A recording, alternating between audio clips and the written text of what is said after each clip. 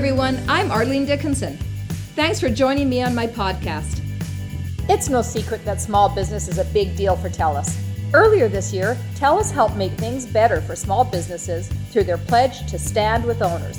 In continuing their support for owners across Canada, they are excited to introduce the Owner's Advantage Plan, an exclusive mobility plan tailored to help business owners stay connected to their family, business, and community. The Owner's Advantage Plan offers a wide variety of benefits designed to provide greater value and more flexibility than ever before, including yearly device upgrades, endless data, same-day device repair, and access to on-demand virtual healthcare, all on the world's fastest mobile network in the world. Visit TELUS.com/ownersadvantage. Hello everyone, and welcome to this week's episode of Reinvention. Today, Arlene chats with journalist and self-love advocate Danae Mercer. With a social media following of over 2 million people, you've likely seen Danae on your feed before. Widely known for exposing the ways in which influencers contort their bodies and edit images for Instagram, Danae's mission is to spread self-love and to ensure people know that their worth is not determined by likes and follows. Once the editor-in-chief of a well-known outlet and now a freelance journalist for many mainstream publications, Danae has a unique insider view of how the media works, which is part of the reason why she embarked on her journey to spread self-love and educate, a process which has helped her and countless others reinvent their lives.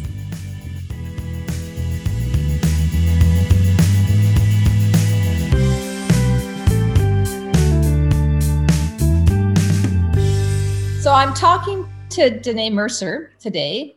And Danae, if you don't know Danae, please follow her on social media. She is the queen of self-love and paying attention to how you are really, as opposed to what social media and others expect you to be. And I have been so enjoying following her, and it's such a thrill to speak to you, Danae. You're in Dubai right now, and talking across very different time zones. So thanks for coming on the show with me and talking about reinvention. Well, thank you so much for having me. I'm really super honored to be here. So Danae has millions of followers, and she has done that. How long have you been doing social media posts for, Danae? How long? Well, I've been talking about self-love since like 2019, but I would say the community has grown quite drastically since like the start of COVID. That's kind of when everything changed for the community. Yeah. And what made you, maybe go tell us a little bit about your story. What made you start this, and why are you so passionate about making and helping women in particular feel good about themselves and their bodies? Sure. So I started talking about self-love and kind of body confidence concerns and those sorts of things back in April 2019. And like before that, I was doing a lot of like the really traditional, I'd say kind of Fitspo, luxury travel stuff on social media. And I'm a journalist professionally. So, and I was the editor-in-chief of a big publication, a big fitness publication out here. So I was like, okay, this is what I need to do. This is what I need to show. Like I need to show the fitness and I need to show the glamour, especially where I'm based. But at the end of the day, I mean, I love fitness. I love fitness, but I'm not. What I was showing wasn't me, and it wasn't who I am. And combined with that is the fact that I had an eating disorder when I was 19, and it happened after my mom died. It got very bad for a while. And so I've really had to navigate my own body image struggles and finding my comfort in myself and finding my place. And those two things together, I think I just reached a point in April where I was like, I'm tired of pretending. I'm tired of not being myself. And maybe if I talk about some of these things, maybe if I show some of these things, maybe I will feel better. Maybe other women will feel better. And I did that first post and I was terrified, but I haven't, I was so scared. I was on the phone to my best friend, just being like, should I do this? Is this okay? But honestly, I haven't looked back since. So interesting to me, like I want to just go back to you had an eating disorder when your mother passed away. And I'm sorry to hear that your mom has passed away when you were still relatively young. Tell me what that was like. How did it come to be? What was going on in your mind that created the eating disorder and made you feel like you were somehow not right? Sure. Well, I think so. If you look at eating disorders or even just disordered eating, often it's not just about your body. It's usually a lot to do with the external factors, things that are happening in your life, because it becomes a coping mechanism. It's a tool that helps you navigate other situations. And for me, I've always kind of struggled in a way with my body. Like I've never felt very comfortable in my skin. I remember being 13, 14, 15 and dieting and feeling like I needed to lose weight. Like I developed very young, I developed very early. And I was always just aware of this body and it never really felt good to me. And, I'd try all the diets like Atkins and South Beach and all of those. And then I think when my mom died, my world kind of fell apart and everything was just really, really difficult and really rough with life, with work, with school, with everything was so heavy. And it felt like food at that moment, food was something I could control. It was something I could navigate. And not only that, but it would get me praise because I could be really thin and I could, everyone wanted to be thin and I was doing it and I was doing so well. And it made me feel safe and it made me feel good. And it felt like this was one thing that I wasn't failing at, like I could succeed in. And unfortunately, it's an incredibly dangerous coping mechanism. It's the eating disorders, they are the deadliest mental illness. So it became very unhealthy very quickly. And yeah, it was a tough time. How did you get out of it, Danae? What did you do did you get help? Did you seek help? I'm really lucky, honestly. My university, Creighton University in Omaha, Nebraska. Shout out to my Midwest folks out there. Yay. Yay. They were amazing. So basically I was, I am a huge nerd and I was a real academic kind of achiever and overachiever. And basically the professors and staff knew me because I was like that student that was like the really nerdy one. And we had Christmas break and then we had a meeting in January for a big scholarship. And I remember walking into that room with all these professors and academics, and I had lost so much weight and my hair was falling out and I looked incredibly ill because I was incredibly ill. I think I'd spent all that December barely eating. And when I say barely eating, that's exactly the minimal. So I was very sick. And I walked into that room and I could just see on their faces this kind of, oh my gosh, what has happened? And this combination of like love and fear and concern. And I also realized I could lose that scholarship, not because I didn't deserve it, but because they were worried for me and worried about additional pressure on me. And in the end, they gave me the scholarship, but they sat me down and they stepped in. Like my university actively stepped in and were like, we think you need help, and we are here to support you, but let's get you help. And through them, I got a counselor at the counseling center. I got a doctor/nurse at the medical center and a nutritionist as well. Cause it's the pre-med campus. They had all these resources, which is a blessing. And I had those for over a year. I would see them like once a week and it was all free of charge. And that kind of three-pronged approach, the mental, the physical, and the food, really helped me, I guess, recover quite like with determination.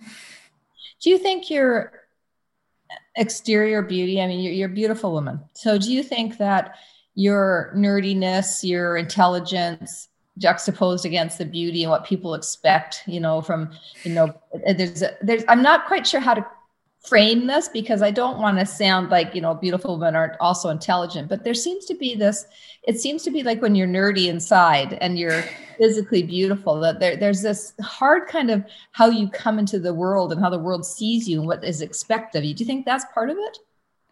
Oh, I mean, that's a really great question. It's a really great question. I've never thought about that in the context of my eating disorder and everything that happened there. But I do think there have been situations in even my dating life where I think the kind of men who wanted me probably wanted I don't know. I have been in situations where I felt pressure to be pretty and not open my mouth. Right. And that's like a really horrible situation. So it's a great question. I need to I want to think about it. Yeah, it makes me curious because I feel like there's so much, I've been talking a lot about the expectations we place on ourselves and how we often do it because somebody else wants something from us. And so we're constantly trying to please everybody else's view of us and live up to their expectation of us. And we're not spending enough time thinking about who we are. And it's, I think in particular, this media and what happens in media with, the thinness, the beauty, the view of, whether or not you can be beautiful and also really smart. there's your really beautiful cat. Sorry about that. Okay, no, it's really pretty.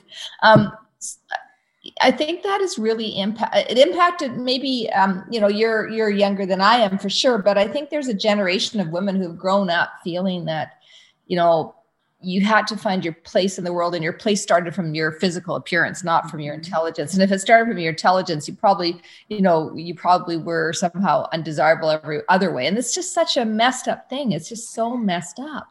Oh gosh. I remember reading, and I must have been in high school at the time. And I was always I was in AP classes, and doing all that stuff. And I remember reading an article in a women's magazine, and it was reporting on a study that basically said, they had tested these guys and they had tested, there's a group of girls that were less attractive. And then there were a group of girls that were super educated but still really attractive and all these different things. And to summarize it, what the study showed is the one thing that would make the guys say no was when the women were more educated than them. They would accept anything else, but the moment the woman was more educated. And I remember reading that. And of course you're but I want to be really educated. Exactly. Wait a minute. Is it just going to be me and 80 cats the rest of my life? Which is let me tell you, it's a beautiful situation, but it's a lot to think about. Yeah. People, and when I think you get told you're intimidating or somehow that there's something, aggressive about you if you have intelligence and good looks. It's just a very messed up environment. And I think about, I think it'd be remiss to say that I find it really, I love the juxtaposition, easy for me to say, of how you are so outwardly, you have great physical, beautiful characteristics, but you also have this wonderful intelligence, and you're not afraid to not be what everybody else thinks you should be. But you're doing it in Dubai, Danae, of all of the places, I have to, the Middle East is not exactly the most female friendly, let's talk about your body in public place. And yet you're doing it from there. So tell me about that. What's that like? Well, so you've raised a lot of really great points. It's so interesting. This is a very interesting conversation. I think being in the region I am, for me, it probably made some of the things I started talking about a lot scarier because I knew, some of the immediate criticism I got was from friends out here who were don't you realize you're not going to be invited to this event? You're not going to be, this brand won't want to work with you. Ooh, Danae, you're not, you won't be at this function. And the horrible thing is they were right. I remember, there was a yoga event with a big brand that I won't name. There was a yoga event and they had invited all of my friends and everyone I knew. And then I just remember being like, oh, okay. So I am off those lists. Like, that is done for me. That is done. They do not want to be associated with my, quote unquote ugly, which is, it's not ugly. I would argue it's the woman's body, and whatever way it shows up is pretty beautiful and incredible. But for those brands, yeah, it's, I think it's something that is still emerging in the region and is maybe more nuanced to navigate. But I did also announce 3 days ago that I'm moving. Oh, and it's sure. I went to Italy, funny enough. Of course, and your other half from Italy. So. Exactly. I'm jealous. Love it. Well, the late hours are going to be brutal, but yeah. But I am actually really excited to be able to open up bigger conversations about things I really care about. And there shouldn't be you shouldn't be penalized for being honest and being, open about who you are. I find that the world is just so crazily judgmental. And I in a way that just, like the shaming culture and the cancel culture and the I'm woke now about stuff, like all of it. I mean, I get it. I mean, we need to be conscious of what's happening in societal norms, and we need to understand what's going on. We need to make sure we're fighting against all prejudices but some of it is just the cancel and the shaming is just awful. So, but you're doing it in the midst of all that. I mean, in the middle of what is really, I think, a heightened hyperbole around looking perfect all the time in social media. You've gone the exact opposite way, which I think takes an enormous amount of courage. Where did you find the courage? Where do you find the, I've seen some of your posts and I think, oh, I wish I could do that. I wish I could. I mean, I think I'm pretty honest and I am honest, but I don't know if I'm as able to talk about my body the way you are. What got you there? What made you so courageous? Well, thank you. I don't know if you can see, I'm over here like squeezing my elbow because I'm like, I'm not courageous. This is like, I'm like gripping my elbow. Because I don't think of myself that way. Like, I think I would say I am determined. And I believe strongly in what I believe in. And that is maybe helping, I got a message the other day from a mom saying she sat with my phone with her 9-year-old daughter, and they spent an hour like scrolling, looking at the images and talking about bodies and talking about social media. And I would say those are things I'm determined to do. I'm determined to try as much as I can to even the scale, to talk in ways that feel true to me about things that I've navigated, about bodies, about eating disorders, about mental health, about being a woman, and the things that we have to deal with. I don't think of it as courage, though. I think of it as there's a responsibility. Like, I have been through so many things in my life, and many things I haven't even spoken about yet, but I would love to one day. And if I am lucky enough to end up in the position I've ended up in with the community I have, then I have a responsibility to try to help, and I would say I'm probably going to get it wrong pretty often. I'm still learning many things myself, but I think there's that core of responsibility. Are you insecure? I would say I am not the most secure person. I think people meet me and they expect this like really loud, dominant personality that's going to, be super forceful in the room. And when it comes to like work, like if I'm on a magazine or I'm a journalist and I'm reporting and I'm like investigating, I feel pretty forceful and strong. But when it's me, when it's my life, when it's my body, I'm still learning my strength in those areas. I would say I feel more comfortable with myself now than I ever have. Like, I feel more assured of who I am. I'm more like proud of who I am. I'm happier with who I am. But I think probably like most women, I still have days where I look in the mirror and I'm like, oh, that's, whew, or, oh, that's hard. And that's why I journal and I meditate and I do these things that really tap into like here. Yeah. I always say to people that I'm, because I'm very insecure, and I always say to people that professionally I'm very secure. I'm very clear on what I know and what I don't know, and I can be assertive about it and confident and talk about the things I know.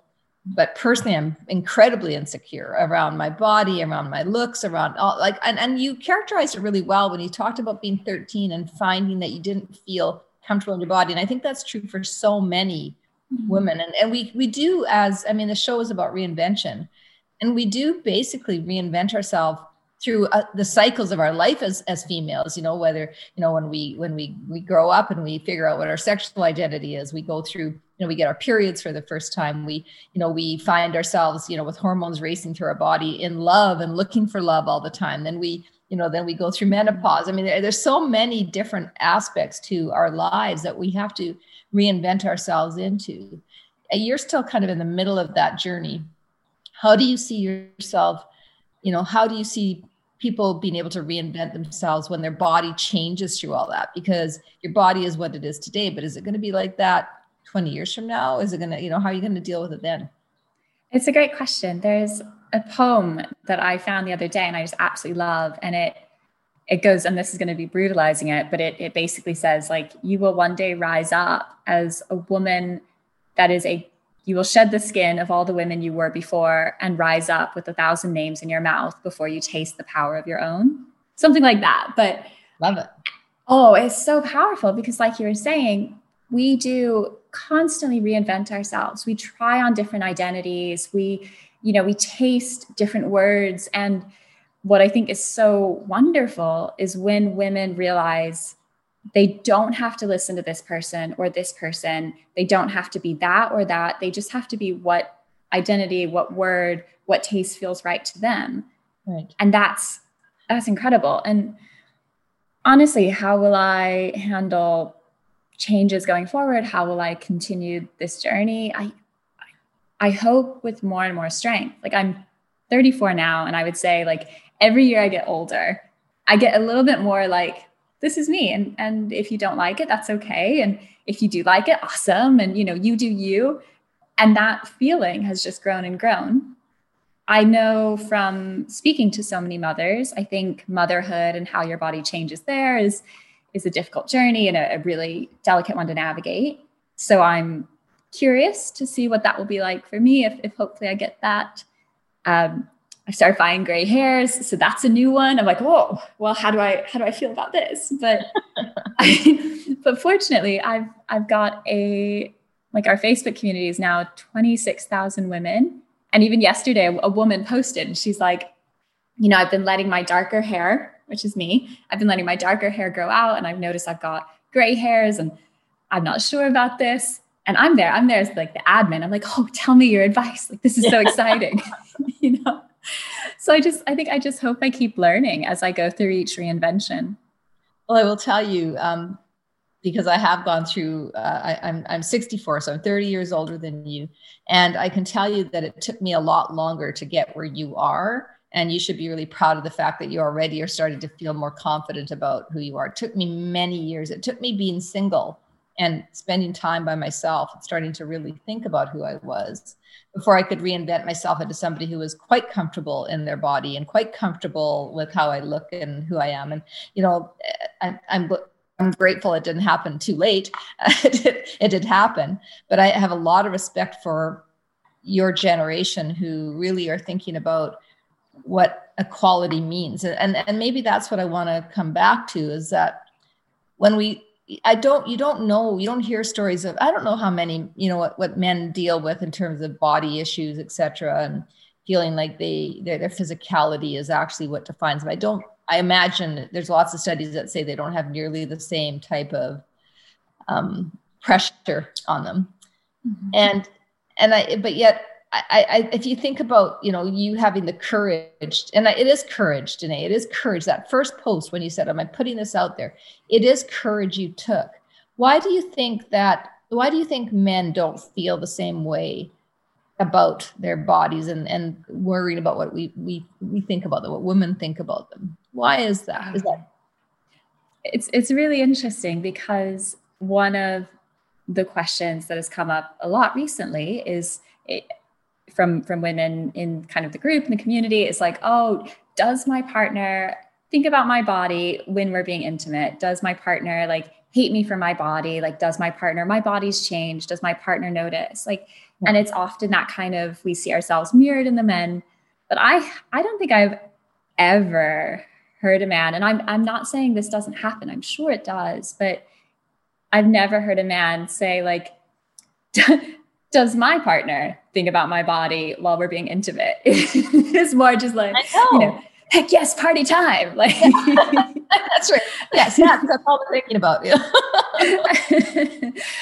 And I think for so many years, the way a female, a woman's value has been defined has been based on her beauty. And that isn't true for men. Like for men, there are different pressures. It's the pressure to be a provider. It's a pressure to keep the stable home. It's the pressure to always seem strong and not give emotions, which is why there's such a high rate of suicide among men. But for women, it's that pressure of my worth as an individual. To go back to like that article, right? My worth isn't in my brain. It's not in my degrees. Indeed, that could hamper me. My worth is in my aesthetic, and my worth is being pretty. And I would love to say like social media has swept in and destroyed that.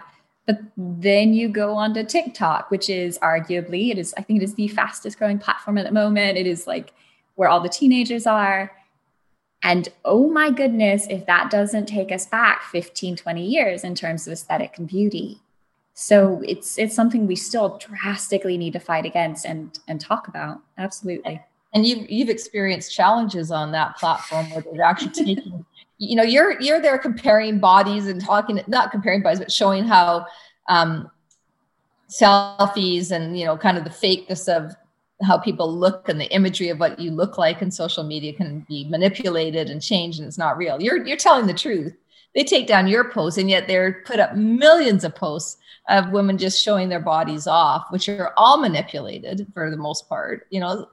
What's going on with that? What is the backlash to TikTok on that? Well, it's frustrating. Let's just say that it's incredibly frustrating. Basically, I keep getting my videos taken down.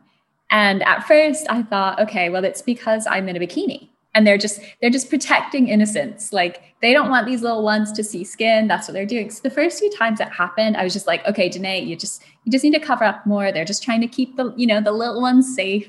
Okay. And then I duetted one, which you can do on TikTok. You like partner with a video. I duetted one of a model that I had found, a model in a bikini, like walking down the road, doing sexy stuff.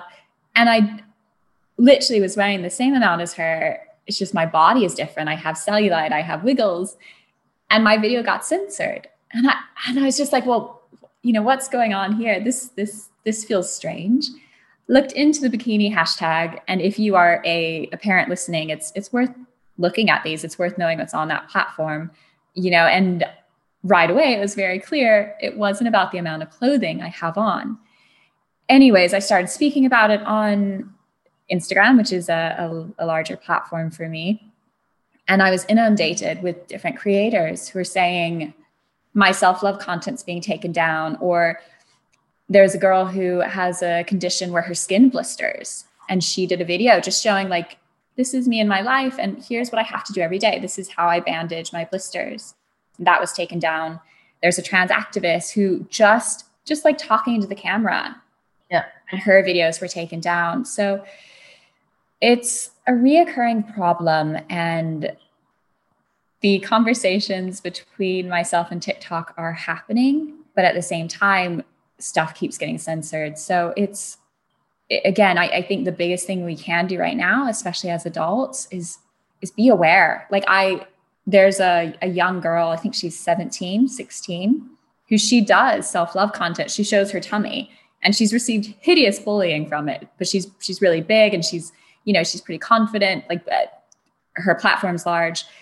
And even today she was saying there's another account that's going around messaging big creators like larger size, who have a lot of followers, creators, saying like, hey, my management agency manages OnlyFans accounts. Have you thought about joining? Keep in mind, she's 16. And she's like, I'm underage. Like, what is this? And he's like, oh, sorry, I didn't know. And then he goes and he messages another one. And she's like, I'm underage. What is this? So it's stuff like that that's really important just to be aware of. Like, this platform could be incredible, but it's still learning how to be safe. Yeah. Yeah. And I think I don't know if it's learning how to be safe. I mean, maybe I think that's kind, because I actually think they do know. And I think they do understand what's going on, and they understand the power of sexuality being the draw to the platform. And you know, we can talk all we want about how we're changing, and you know, talk about being woke about, you know, things, you know, like we can talk that we understand what's going on. But the reality is that it's still such a male dominated world, and it's still a world dominated by algorithms that actually look for specific and are programmed by men for the most part. And I don't want to sound like I'm male bashing, because I'm not, but it's just a fact. I mean, predominantly these are male programmers who are thinking about kind of the right algorithms to build to, you know, get the content up to the top that is the content that is sexual in nature. I mean, it just is what it is. Yeah, those platforms, I mean, how long have social media platforms been around now for? Like 10 years? 10 years? 10 years? Yeah. 10 years? 10 years? 10 years, they should have learned a lot in that period of time about what's going on with the abuse of it and the bullying that's going on it.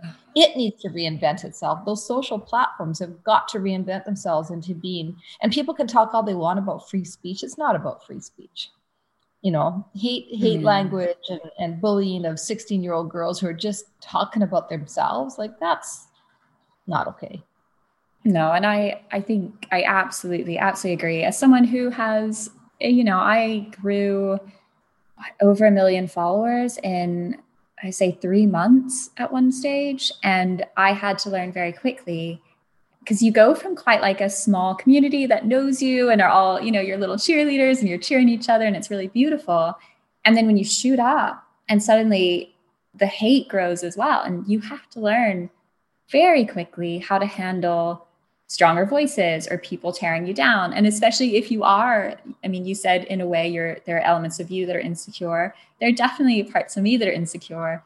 And there were nights where I was up crying and shaking because of some of the stuff that was sent my way. And I think of myself, you know, I'm 34 years old. I am like ex-editor-in-chief. I have worked for like CNN and big global platforms, and I'm still there with my phone sobbing in the middle of the night. And I think of these little like 16-year-olds, 15-year-olds who are still learning their place in this world. And I 1,000% agree that we have a responsibility to not let that hatred happen to them. Yeah, that's well said. I believe that there's got to be more and more voices. I've been talking a lot about, you know, kind of my journey is at my age and my stage in my career, and the women in my community that reach back out to me, and men as well, you know, really are just thankful that somebody's telling the truth about what it feels like to be at this stage of your life and alone, you know, and single. And I think, or just talking about these conversations where we really, I think, undress, you know, this reality of what people expect from us. And I think, you know, back to the question on, you know, what do you think got us here? I do think marketing and media have an enormous role to play. I don't know, like I grew up with, you know, reading, you could read some of the old magazines where if you weren't taking care of your husband when he came home and you didn't look perfect and you weren't in a dress and the meal wasn't on the table and the drink wasn't ready to put in his hand and the kids weren't perfectly quiet, if that wasn't happening, then you were a failure as a female. You were like a total failure. And so that it's hard to get rid of that imagery as you find your own strength. And you have grown up in a different generation, but you found a strength. I know you say it's not courageous, but it is courageous. I want to tell you, I think you're very courageous. And you don't do it by shaming other people. You're not holding up, do you know Celeste? Yeah. Okay. So So I really love that she's not shaming the models that she's showing. She's just kind of saying, like, this is the real world. I'm going to try this too. And she's basically saying, some people are born with great physical attributes. They can do things because they're physically, God gave them whatever they have. It's not because they've done anything different. And she gets on there and just is herself. And I've noticed that she's been getting shamed because she's lost weight, which I just think is just so crazy. Like, she's taking care of herself and now she's getting shamed because you looked better when you were, now you're not as funny or as real. Like, it's, you see the comments, as you said, you kind of go, how do people find permission to reinvent themselves when everybody's judging you? How do you do it? How do you think people, what's the advice you give to people? Yeah, well, I mean, I think there's so many things there that are worth talking about. I think on a personal level, I'm a big fan of not shaming, and big fan because if you look at, like, even Brene Brown did a bunch of research into shaming, didn't she? Where studies have shown shaming doesn't create change. It creates people digging their heels in and saying, no, this is who I am. Or it creates this really awful feeling of lack of self-worth. Like, it's not a positive way to create change. And if that is your ultimate goal, you don't do it. It's like, I have a really strong and very, something I believe in very strongly, and it's, I don't play with bullies, and I will never play with bullies. And that's just, we don't play that game on my page. We don't play it in Facebook. We don't play it with the people I interact with. Like, I don't play with bullies, because if you truly want to enact change, that's not how you do it. Mm-hmm. I think, how do you reinvent yourself in a world that is trying to tell you not to? And it's something I've had to learn. I've had to learn multiple times. Like, I was when I was at Creighton for a while, I was down the route of becoming a professor. Like, that was the path I was taking. I was a double major. I was doing research into political science and math. And I hate math, but I was doing it, and I was, determined, and I was, like, published in academic articles and those sorts of things. And with my eating disorder, part of the recovery was me being really honest with myself and saying, like, am I doing this because I love it and because I care about it and it fills my soul? Or am I doing it because I think that's how this person will respect me, and that's how I'll get their approval, and that's how, they will think I'm worthy? Am I doing it for me, or am I doing it for them? And I was 1000% doing it for them.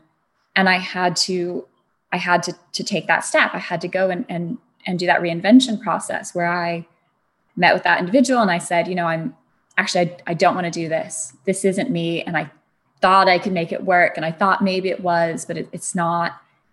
And it was hard because that individual was like, okay, well, this is done then. And for someone who, I have always looked for parental figures in my life because of my life, it was very difficult. But it wasn't the only time that's happened. Like, I think, even if you look at my shift in what I talked about on social media, that was another situation where I was like, I need to be true to who I am. And I'm not, because I'm afraid of what they will say. I'm afraid of what they will think. But I truly believe, like, inside each and every one of us, it's like, I think of it like a little popcorn kernel. Like, I think we have this little popcorn kernel that just sits in the very core of us.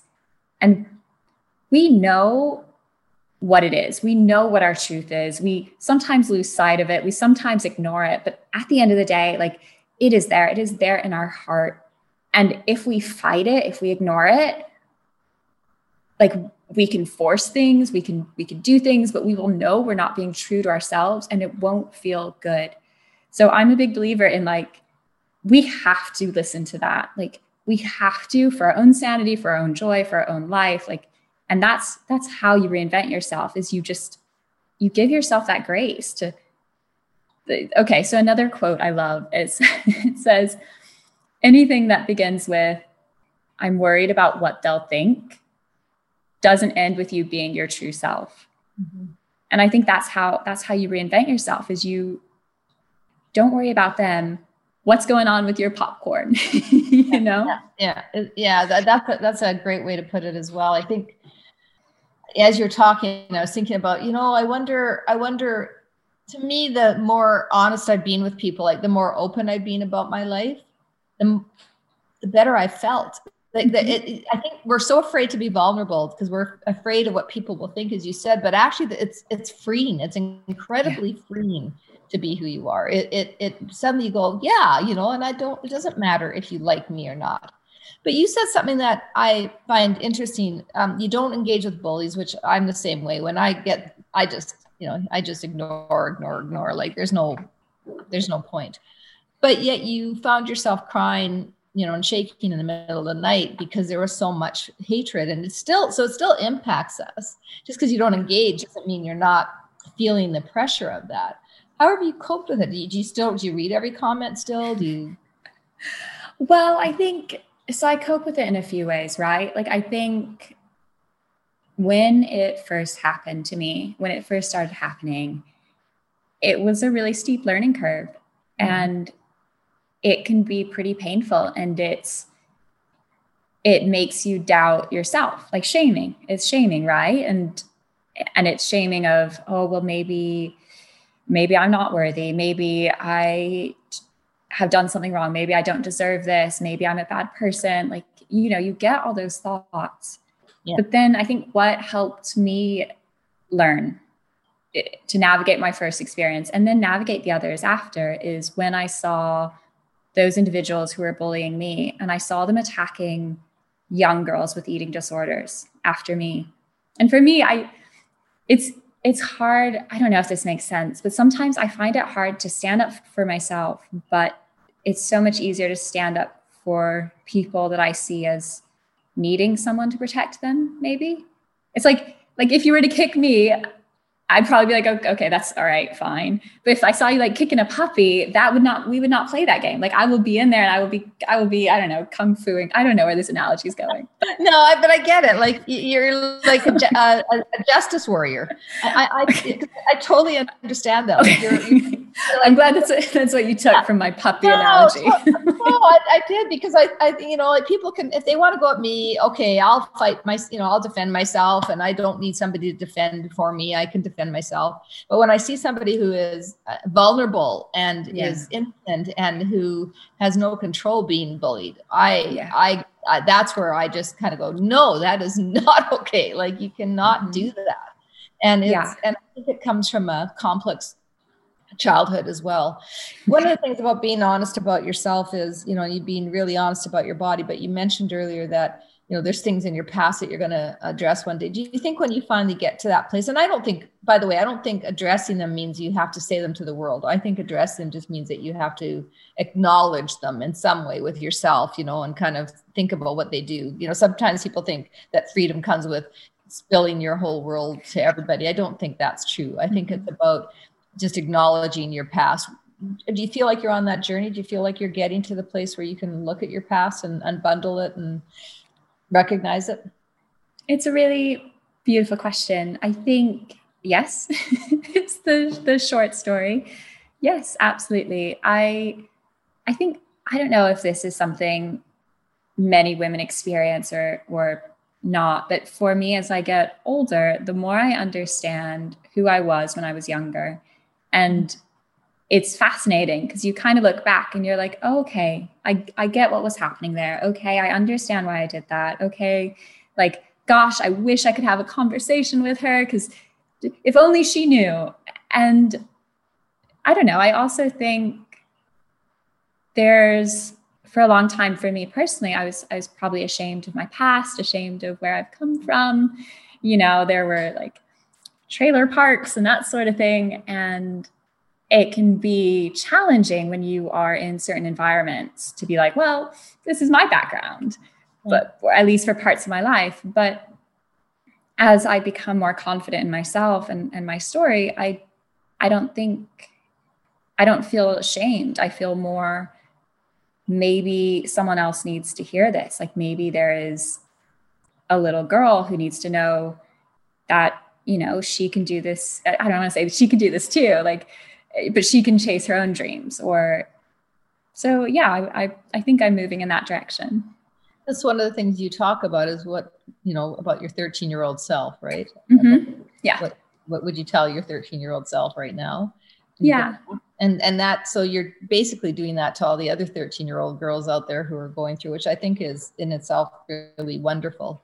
And I do believe, like I remember those meetings, Danae, where I'd be at big social events or big, or business meetings in a boardroom, and people would go around the table and talk about their backgrounds and how smart they were and how big they were. And I'd sit there and go, holy shit, like I'm not any of these things. And I don't have a degree. I don't have this. I don't have that. I would go through it all. And I would self-talk into all the things I didn't have versus think about what I did have, because I was so busy comparing myself to everybody else. And when you reinvent, I think what you have to do is you have to take the past with you, that you have to understand the past and figure out what you learned from it, but you don't let it drag you back there. Okay, that was my reality, and that doesn't define who I am in the future. It helps shape and inform me, but it doesn't define me.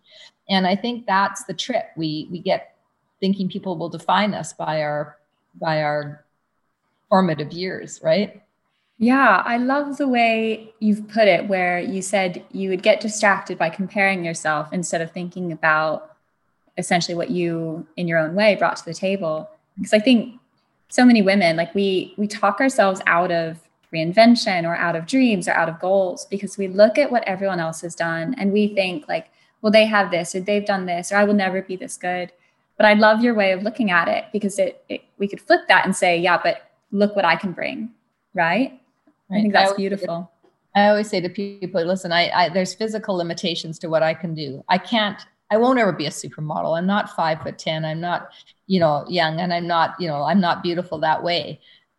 But I could be the person at this stage in my life who invents a new type of model who looks differently and thinks differently. Not that they're wrong. And there's, the two different, my point is that you can always invent something. You can always create.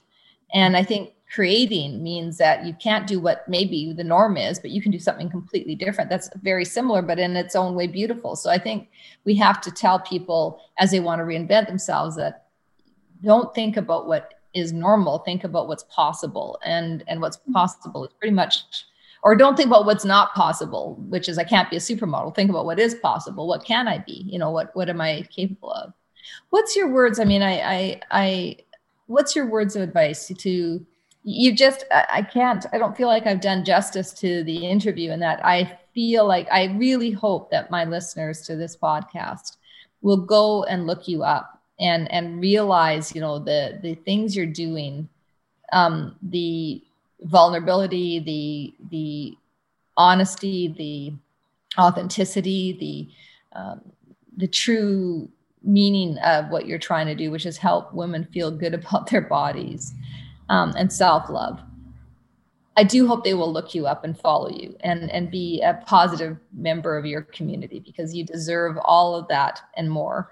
But what's your closing words that you want to say to the other 13-year-old girls that are out there? What would you like to tell them? I think I would like to say, just know that whatever you're feeling, whether it's, oh, my body is not pretty enough, oh, my face isn't pretty, oh, who I am, I'm too stupid, I'm not worthy, I'm a bad person, or if you are doing weird things with food or weird things with substances, like whatever kind of shame you are carrying in your heart, I think just know that you aren't alone. You're not broken. You're not a mistake.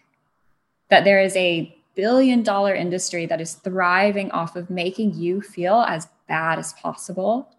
Mm-hmm. And that you're the exact opposite. You are powerful and you are strong and special, and exactly as you are in that very moment, you are so wonderful and you are so worthy. Yeah, that's fabulous. I don't have anything I don't want to add to that, because it was a wonderful way to end the interview. Danae, you are really inspirational. So thank you for taking the time from Dubai. Where in Italy are you going to be going? Where are you going to go? Florence. Florence. I'm so I love excited. Florence. Oh, Friends Day. It's beautiful there. It's so beautiful. It's so pretty. It's so romantic, right? It's just a perfect place for love. and you're in love. I'm in love. So it's love. Is this it's a new but very strong love. So it feels really good. It's a move to Italy love. It's a move. It's a move my cats to Italy. That's it's a difficult one. Well, I wish you nothing but joy and happiness. I can't wait to see all of your posts in the future. And thank you so much for spending the time talking to me today about reinvention. Thank you. Things are seldom what they seem, especially on social media. When Danae set out to show this, she was met with skepticism from many around her. She was told she would never be welcome in certain crowds or popular events due to the stance that she's taken. But that didn't slow her down. Having dealt with the pressure of conforming to society's preconceived notions of beauty and recovering from an eating disorder, she is determined to reinvent the way society looks at a perfect body. Determining your worth is never accomplished through the opinions of others. Whether you're a world-famous supermodel or a best-selling author, only you have the power to validate yourself. Stay safe and stay human. Thanks for listening, everybody. This podcast is made possible by the great folks at Venture Communications. Thanks to our engineers, writers, producers, and all the folks who work really hard to bring you these great stories of reinventions each and every week.